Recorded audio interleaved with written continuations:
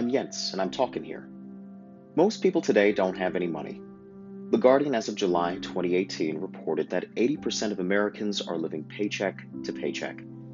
It's easily said that there are many overqualified college students, desperate contract workers, and part-time employees scraping by to make it to the next paycheck on the horizon. Add to this too that, per The Guardian, the typical American worker is earning around $44,000 a year, which, when adjusted for inflation, is no different than the wage earned 40 years ago. The reason for this is too enormous to cover here, but it's safe to say that most people are hurting, or at the very least worried about their financial futures. This has fueled the popularity of the gig economy. Real-life microtransactions, basically, for services that are rendered by ordinary folks through behemoths like Uber, Lyft, Bird, and the like, acting as intermediaries between worker and consumer, often through a digital platform. It's a genius idea, someone thinks. My rent is due next month, and I'm a bit short on cash. Wait a second, I can ferry people around town using my vehicle as a taxi. I'll make a few hundred each month. My friend made $1,000 last month. He swears by it. I'm sold. And shortly thereafter, John or Jane Doe begins whisking around drunk people on a Friday night, or a businessman on his way to the airport for a flight. Seems legitimate, right? That's because it is. Seems like the smart thing to do, right? Well, think again. According to MarketWatch for December 2017, the average Uber driver, per the loan company Earnest's reporting, earns $364 per month and a median of $155 a month driving for Uber. Uber is quite popular, so we'll stick with this company's statistics for the sake of ease.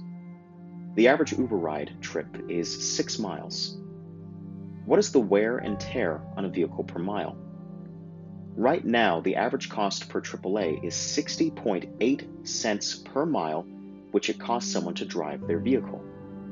That's basically $9,122 a year based on 15,000 miles of annual driving. The way that Uber works is that the drivers keep 75 to 80% of the total fare. According to TheStranger.com, $1.01 to $1.35 per mile of the fare is kept by the driver. Let's do the math, and also be generous while we're at it. Don't forget, numbers averaged out, and generous to boot, probably create rosier pictures than the reality. $1.35 a mile. Of that, 60.8 cents is overhead, or cost of maintaining the business, or basically you maintaining your vehicle. That amounts to 74.2 cents of keepings for the driver. Nice, right? Hold on. If $364 is the average income of an Uber driver, that means they're driving 269.63 miles, which is $364 divided by $1.35 per mile kept, which equates to 269.63 miles driven just to keep in their pocket, after the expense of operating a vehicle, $200.06.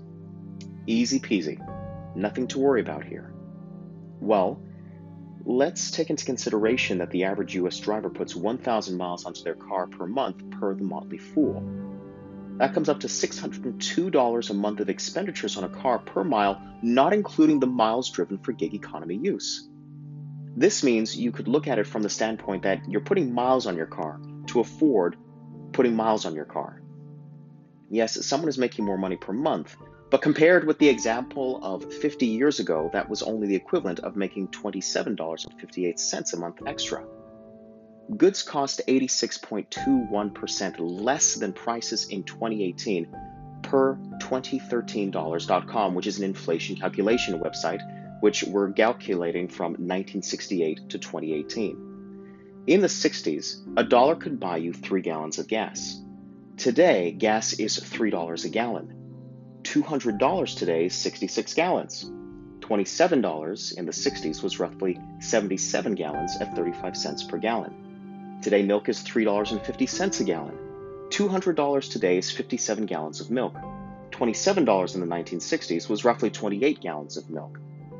That shows that driving for Uber is worth it in the long run, right? No. By today's standards, you need to make basically sevenfold of what $200 today was back then, $27, just to basically double your milk purchasing power. You see the point here. Yes, drivers make some money when taking part in the gig economy that has emerged in the last few years, namely driving a personal taxi service. But all it merely does is put a bandage on a gaping wound of a problem and prolong the outcome of where inflation is heading us toward. If the driver wants to make that roughly extra $200 per month, those gallons of milk and gasoline would be coming out of an already strained income due to inflation if they weren't acting on it and actually making that $200. People are making less for basically the same or arguably more work. Wages haven't increased and no one really thinks about it. Instead, we work more and put miles on our vehicles, which will likely and invariably add to more maintenance in the future just to basically stay at status quo from those that lived earlier in this generation. When you break down the numbers, you can't escape the fact that inflation hits home and it hits hard. Well, you can always count depreciation and perhaps miles on your taxes, right? But how many people are doing that? Next time you're in a ride-sharing service getting shuttled to your next destination, ask your driver 2 questions. How long have you been doing this? And secondly, do you deduct the miles or count depreciation on your taxes? The answers may surprise you, or the pause before the answer, that is. Quod capitiosus sapientes. Be smart. Be wise.